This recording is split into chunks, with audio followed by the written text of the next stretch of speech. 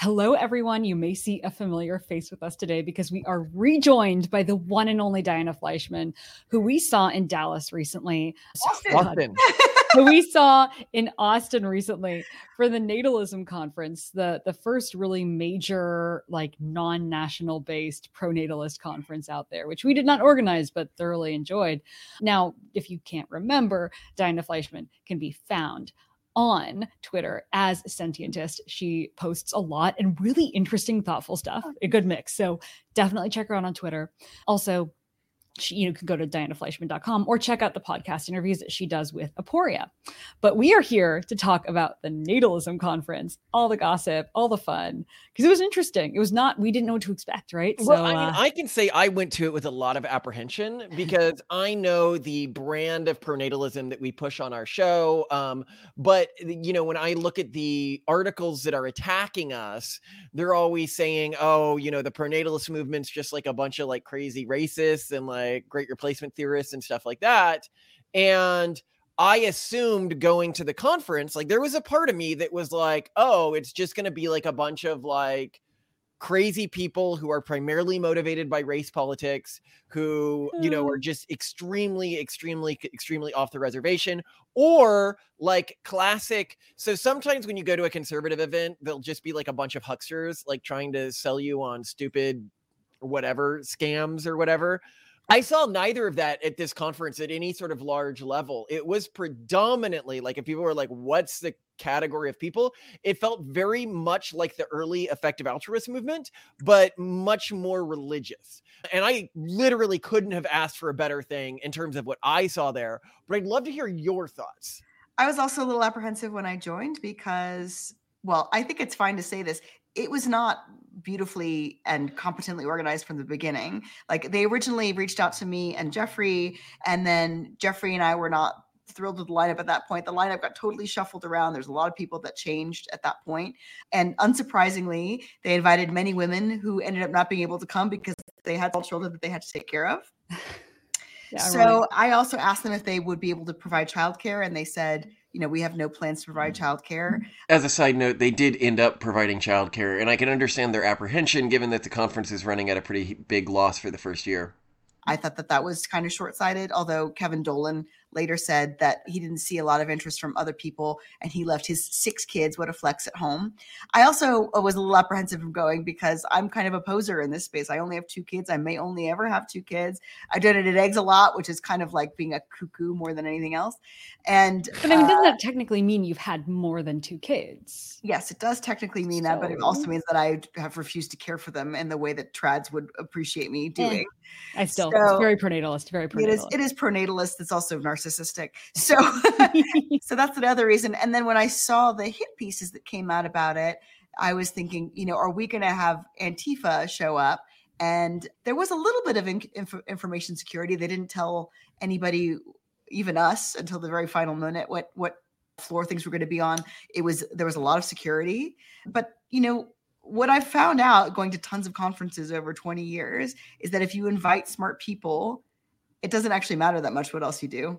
If smart people come, it doesn't matter. I mean, the amenities were really good, and the scheduling, just because the schedule didn't really finalize until the very last minute. And I met a lot of cool people. Again, when we were there, you guys are more tech focused. You guys are more kind of effective altruist and tech focused. And I was also thinking, like, for example, our mutual friend Ayala was saying, well, I would come to a party there, but I wouldn't be welcome. And it's true that she probably wouldn't have been welcome. There were people there who disliked her actively, right? Yeah.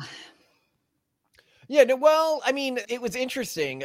There were one of the really interesting things was seeing how unwelcome. So there were some people who went there that were like old school style racists. Like there was this white nationalist, famous whatever guy. But they seemed to be pretty, what's the word I'm looking for? Like sad guy in the corner that no one's really interacting with.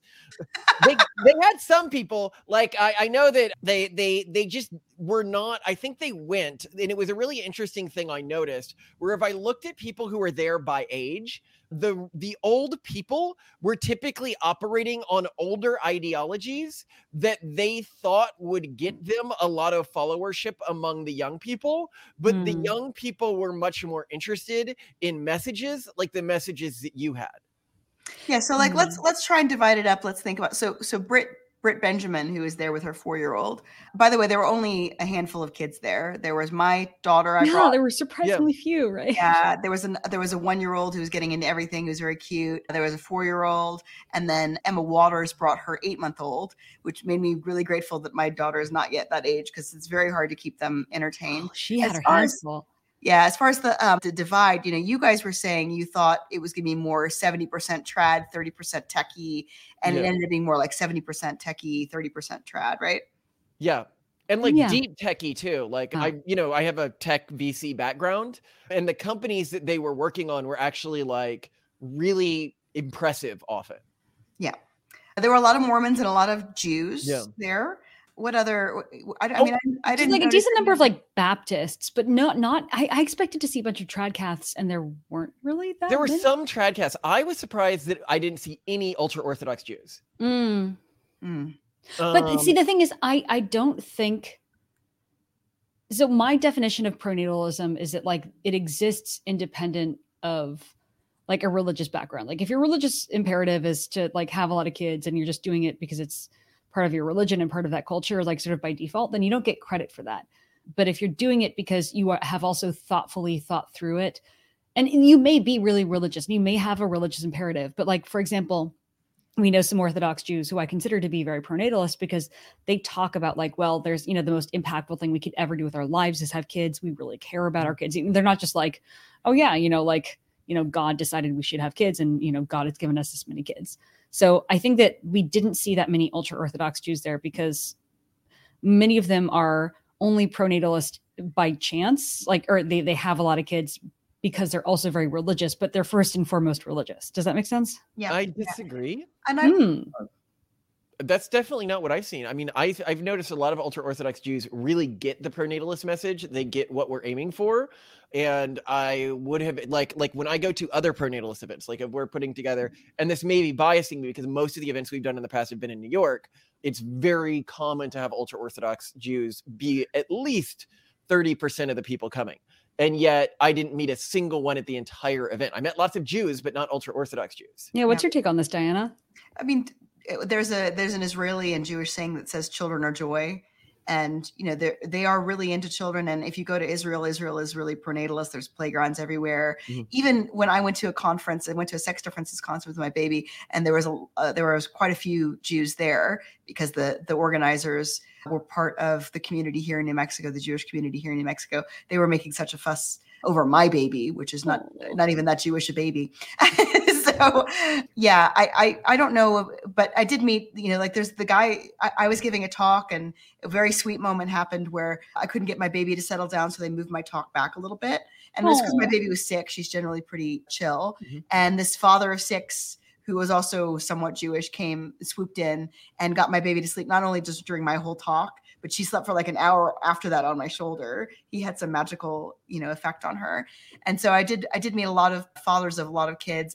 I do think also, I wrote about this on Twitter, that I was really struck at the warmth between men and women in this conference, because I've never been to a traditional, I've been to church and I've been to synagogue, but this actually seemed like people were really paying attention to women in a way more than I'd heard about before. Maybe it was because women are underrepresented, and they recognized that women there were taking time away, valuable time from their children. Peachy Keenan was a huge hit. So I do. Yeah. I love her. I'm curious what you guys think about this dynamic between men and women as opposed to at academic conferences. Well, I think part of the stuff at academic conferences is there's so many rules against having sex, and there are a lot of people there who want to have sex. And I don't get the feeling that this conference was at all people who were in any way interested in hooking up. Yeah, that's really interesting. A lot of people went there explicitly, and they told me this, and we're looking at seeing how we can handle this in a follow-up, looking to find a partner or someone to marry. And this was true of both men and women. I want to be clear about this. Fewer women went, but I noticed among the women who went, more of them were single. And if you want to get an idea of how many of the people at the conference were single, I think like our initial read is around 50% of the people at the conference had 0 kids. And this is something we often see with reporters where they'll be talking about the pronatalist movement and they're like, I want to talk to young people in the pronatalist movement who have a ton of kids. Like, that's what I want for our article. And I'm like, the movement started like a year and a half ago. Where do you think we're going to? These people don't have freaking time machines. You know, this takes time, especially in today's environment. Yeah, there's just that one couple that has 22 kids and like, what, 10 of them were in 1 year or something like that. That doesn't... So I do think you're right. I think that it was unusual when I contrasted it with other events that had a similar feel. Like, it really felt similar to Manifest. Did you go to Manifest this year? No. Or, you know, so this was like the best EA party I've been to recently. No, just for context, Manifest was the inaugural conference essentially of the manifold prediction market. Okay. Yeah. Like Yad was there, Scott Alexander was there, Robin Hansen was there, you know, typical Aleb was there. And at Manifest, they had on day one, like a betting market for when the orgy would happen or if an orgy would happen. And it ended up happening like the first night. Yeah, I think it was when. It was not even it, because why? And it was so odd. Like, I think when people are like, oh, yeah, I mean, academics go to conferences, one idiot laid, but is that really like top of mind? Yes, it's really top of mind at a lot of academic conferences. Even back when I was an academic and I was single, like, these are people who are culturally similar to me, everything like that. There do happen to be within the traditional EA community, lots of orgies and stuff happening. This is not rare. And it was notable. And I think it made it easier for men and women to interact. As you said, that this was not on anyone's mind. It was too wholesome for that. But here's the other thing is I feel even differently from that. I think at many different types of conferences, including conservative conferences. And I would also put this on like the ARC conference, like ARC conference in London, which is like a conservative Davos. That's what they're trying to do. Can you spell out the acronym there? The Alliance of Responsible Citizens. Right. Jordan Peterson, Louise Perry thing. I often feel like when there are women speakers, it is because they're the token female speakers. They're not like, you're kind of like listening to them and you're like, oh, yes, the female has spoken now. That's good. Let's get that out of the way because I want to listen to the guys speak because those are the ones we all came for. Like, there's not really this much like respect for them. And they also don't really have them that much that's interesting to say. So like, in other words, I feel like in many of these cases, the women who are selected to speak at many conferences are selected as a diversity checkbox and not as actually good speakers. And what was really interesting is that some of my favorite speakers, including you, Diana, including Peachy Keenan, were totally my favorite people, like hands down. You know, they had really interesting. Well too. Yes. No. Oh God. Yeah. Britt Benjamin's talk was amazing. Yeah. So like this, I was like, wait, whoa. And like, so this was, and I did not expect this because one, it was a trad conference, and two, like, I'm so used to like any female speaker being a diversity checkbox and pretty boring and not that substantive and not that unique. And this was totally not the case. And then there was also just this like very big level of respect. I think part of this was just that the ARC speeches weren't as good in general. And the reason why they weren't as good in general is because they were broadcasting them and there was a fairly large audience and it was more speaking to the audience. So it was a chance for people to pick up more followers. It was a general audience. So they defaulted to their stump speeches. Whereas with this one, because nobody knew, I mean, this was an oversight in planning. Nobody knew what speeches everyone else was giving. So it meant that everyone had to veer as far away from their default pronatalist stump speech as possible, if that's what they usually gave, or move towards a pronatalist stump speech if they weren't used to giving pronatalist stump speeches. So like Razib gave a very not generic at all. It was weird and interesting and I liked it, but it was like a pronatalist stump speech, but that's because he typically doesn't give one of those. Whereas like Britt Benjamin, you know, at Hereticon, she gave the pronatalist stump speech. So she ended up giving a speech on no fault divorce and how it makes it harder to form good relationships. And I didn't know this about her. So Britt Benjamin is Patri's ex-wife. We've had Patri on the show before. He's the guy who does Charter City stuff. And she has been a long time sort of pronatalist advocate. And she did a speech. We should have her on the program. An artificial womb advocate too. And she is a divorce lawyer. That's what she does for a living. So she was able to talk about that in sort of like really interesting detail. So I think that was another reason why the speeches were uniquely good. But then I also reflect on the women's speeches at events like ARC, right? And they were speeches on like why we should ban pornography, or like, you know, still sort of almost a form of female mate guarding behavior. Like they were like If I'm going to be honest, like a lot of veiled female mate guarding in the guise of conservative value systems. Whereas here it was more like functionally, how do we solve this? Yeah, I think it's a big tent in the natalism movement. So there's people who are advocating for things like artificial wombs. There's somebody like Emma Waters who has been beefing online with Richard Hanania about things like surrogacy. There's you guys who are very tech focused and interested in embryo selection. There was Pat Fagan, who's a very well-known sort of evangelist there, who was back to back with me, which I never thought I'd be sharing a stage so closely with an evangelist. And what I was reading about is this guy called Charles Haywood, who was there as well. He came up with the slogan, "No enemies to the right." And so I do think that conservatism has become less prone to criticizing other conservatives or other people who are value aligned. So in my tweet, I said, maybe people were being nice to me because I'm value aligned. And Kevin Dolan said, well, people are not that value aligned with you. You are definitely less trad than everyone else.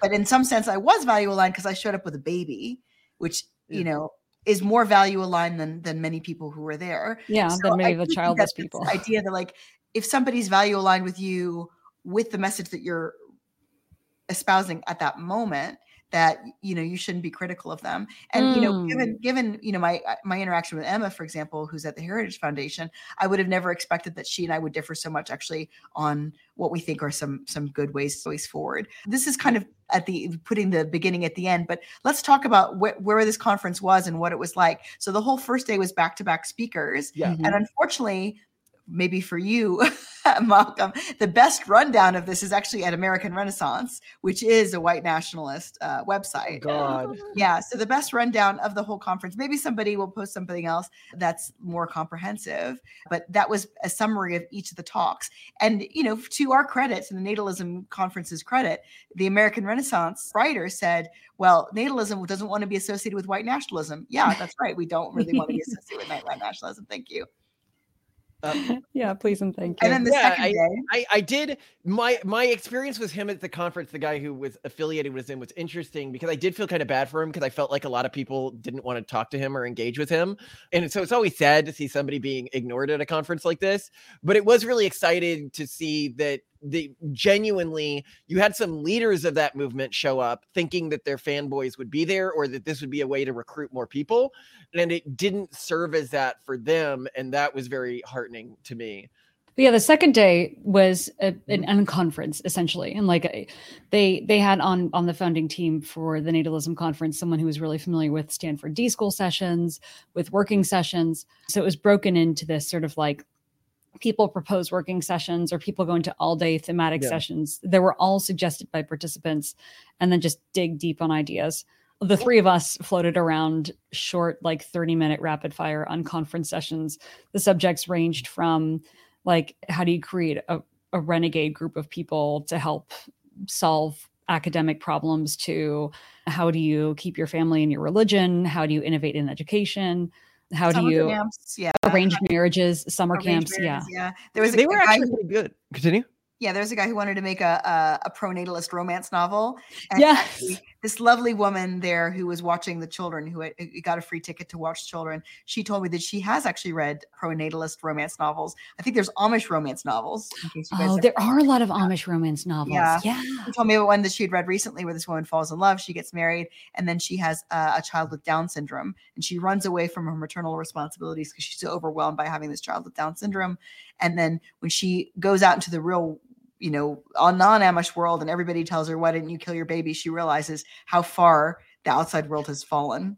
And so she goes back to her home and her husband to take care of her baby. And that's the romantic. I think that sounds fascinating. That's a fascinating story.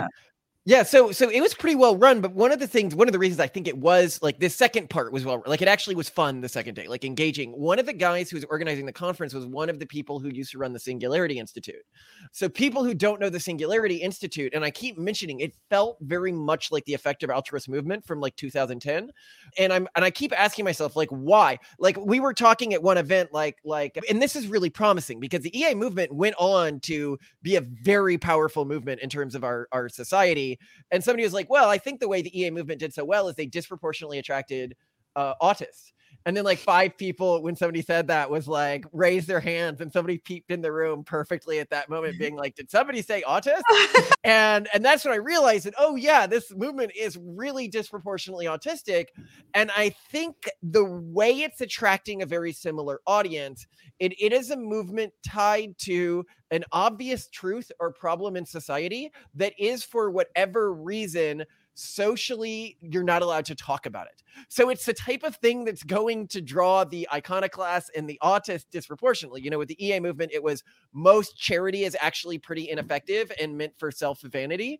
And that was just an obvious thing. Now everyone says that, but back then that was a controversial thing to say. And now it's population rates are falling really fast, and this is actually a problem. And we probably should steer society in a direction where it can handle this.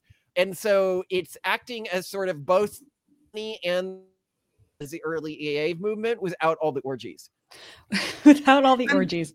Only with procreation is starting to sort of dip its toe into not pronatalism at all, but I know many effective altruists who I thought would never have children who've decided to have children. And as much as effective altruists talk about, facts and evidence, it actually is because of peer pressure and because effective altruists are getting to know other people who have children that they've decided. So Toby Ord, who wrote The Precipice, wrote a essay with his wife, I think, her name is Bernadette, about, how they decided to have a child and how it was going to reduce their effectiveness somewhat, but that it was worth doing. And that was a long time ago. That was 10 years ago or something like that. And so now I know a few other effective altruists who are now either having children. So what I'm saying is that people are not immune to peer pressure. Even the most rationalist people are not immune to peer pressure. It's so interesting, though, that even doing it, they thought that it would reduce their effectiveness when, I honestly, from a hiring standpoint, when we look at potential employees, a combination of at least some proven competence and then being a parent is such a good combination, because they're less flighty, they're less flaky, they're more consistent, and they're motivated. And there's a lot of people who in EA I would never hire, even if they're really intelligent, because they're incredibly flaky people, profoundly flaky. And parenting really creates more reliability in people, so they're probably more effective in odd ways. But yeah, another thing in terms of autistic weird populations that were discussed is, at one point in one of the unconference sessions, there was a discussion of what segments of society should we target with these messages who are not already part of this movement and who are not obviously conservative religious. And someone, I'm not going to name them, but they're pretty well known, was furries are a great example of a population that could, that is untapped and overlooked. And it kind of blew my mind at first to think about it, but he's no, listen, he had recently gone to some really conservative, more higher profile conference, but right before it was a FurCon in the same venue. And so he met and spoke with some furries and asked them, for example, about their costumes and what they did for work. And the costumes are, $15,000 to $20,000. You can't, to be a real good furry, you gotta have money. You have to have some level of competence, and you have to be, I guess, heterodox and clever enough to be I don't care what society thinks. So you're saying being a furry is like being a parent? Simone, I really do not think, genuinely, they're not a good community to target, because for pronatalism, honey and furrydom is hedonism.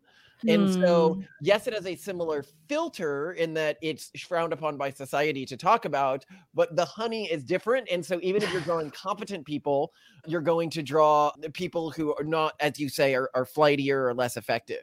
And furrydom, I think, is infantilizing. I think that parenthood is just as super grown up. I think before you become a parent, you don't know if spending time with your kids is going to cut into your, video game playing, movie watching time, or if it's going to cut into your work time. That's and for true. some people, it does cut into their work time, and they never, regain their effectiveness again. I certainly am not as productive as I was with 2 kids now than I, as I was with 1.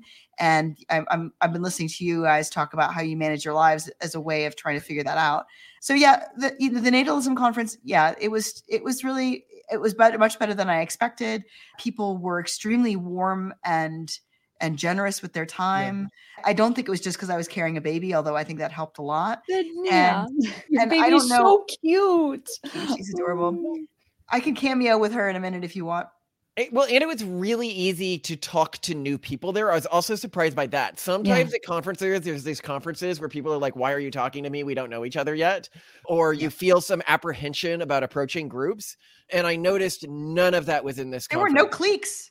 I couldn't. I didn't see people who were just hanging out together a way that was glommed together the whole time. I didn't notice that at all. Even the group of extremely tall men in conservative politics were sometimes I feel like they did cluster. If we're sitting down, it's fine, but I can't. But they were very, very. They got down to my level. Hold on, I'll bring the baby out for a minute. But I want to see Stella. I want to see Stella. I want to see Stella. No. So we're going to wrap up this one to start on the next one. Hi. Oh my goodness. Look at you. Oh. Yes. Oh, hello. You're so awake. Oh, did we just get a little wink? We kind of got a little wink. Oh my gosh. Hello. Oh, she kills me. She definitely was charmed everyone at the conference. Oh, let's see if we get a little smile from you. Good.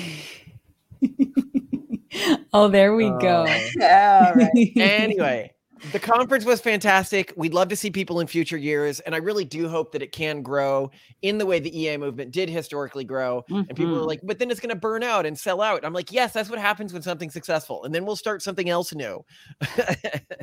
But I'm really excited. And thanks for coming. Yeah, it was a wonderful time, and it was wonderful to spend some time with you guys as well. Yeah, that was one of my favorite parts. Not gonna lie, but I think that's a lot of what these conferences need to be, and I think that's the one last point that I will end with is that when you're building a movement, it's about sharing the ideas and the unconference sessions and the brainstorming and stuff, but it's also just about showing people that they're not alone and showing them other facets of the community and hanging out, and it was great for that too. So I'm glad we got to see you. Hey.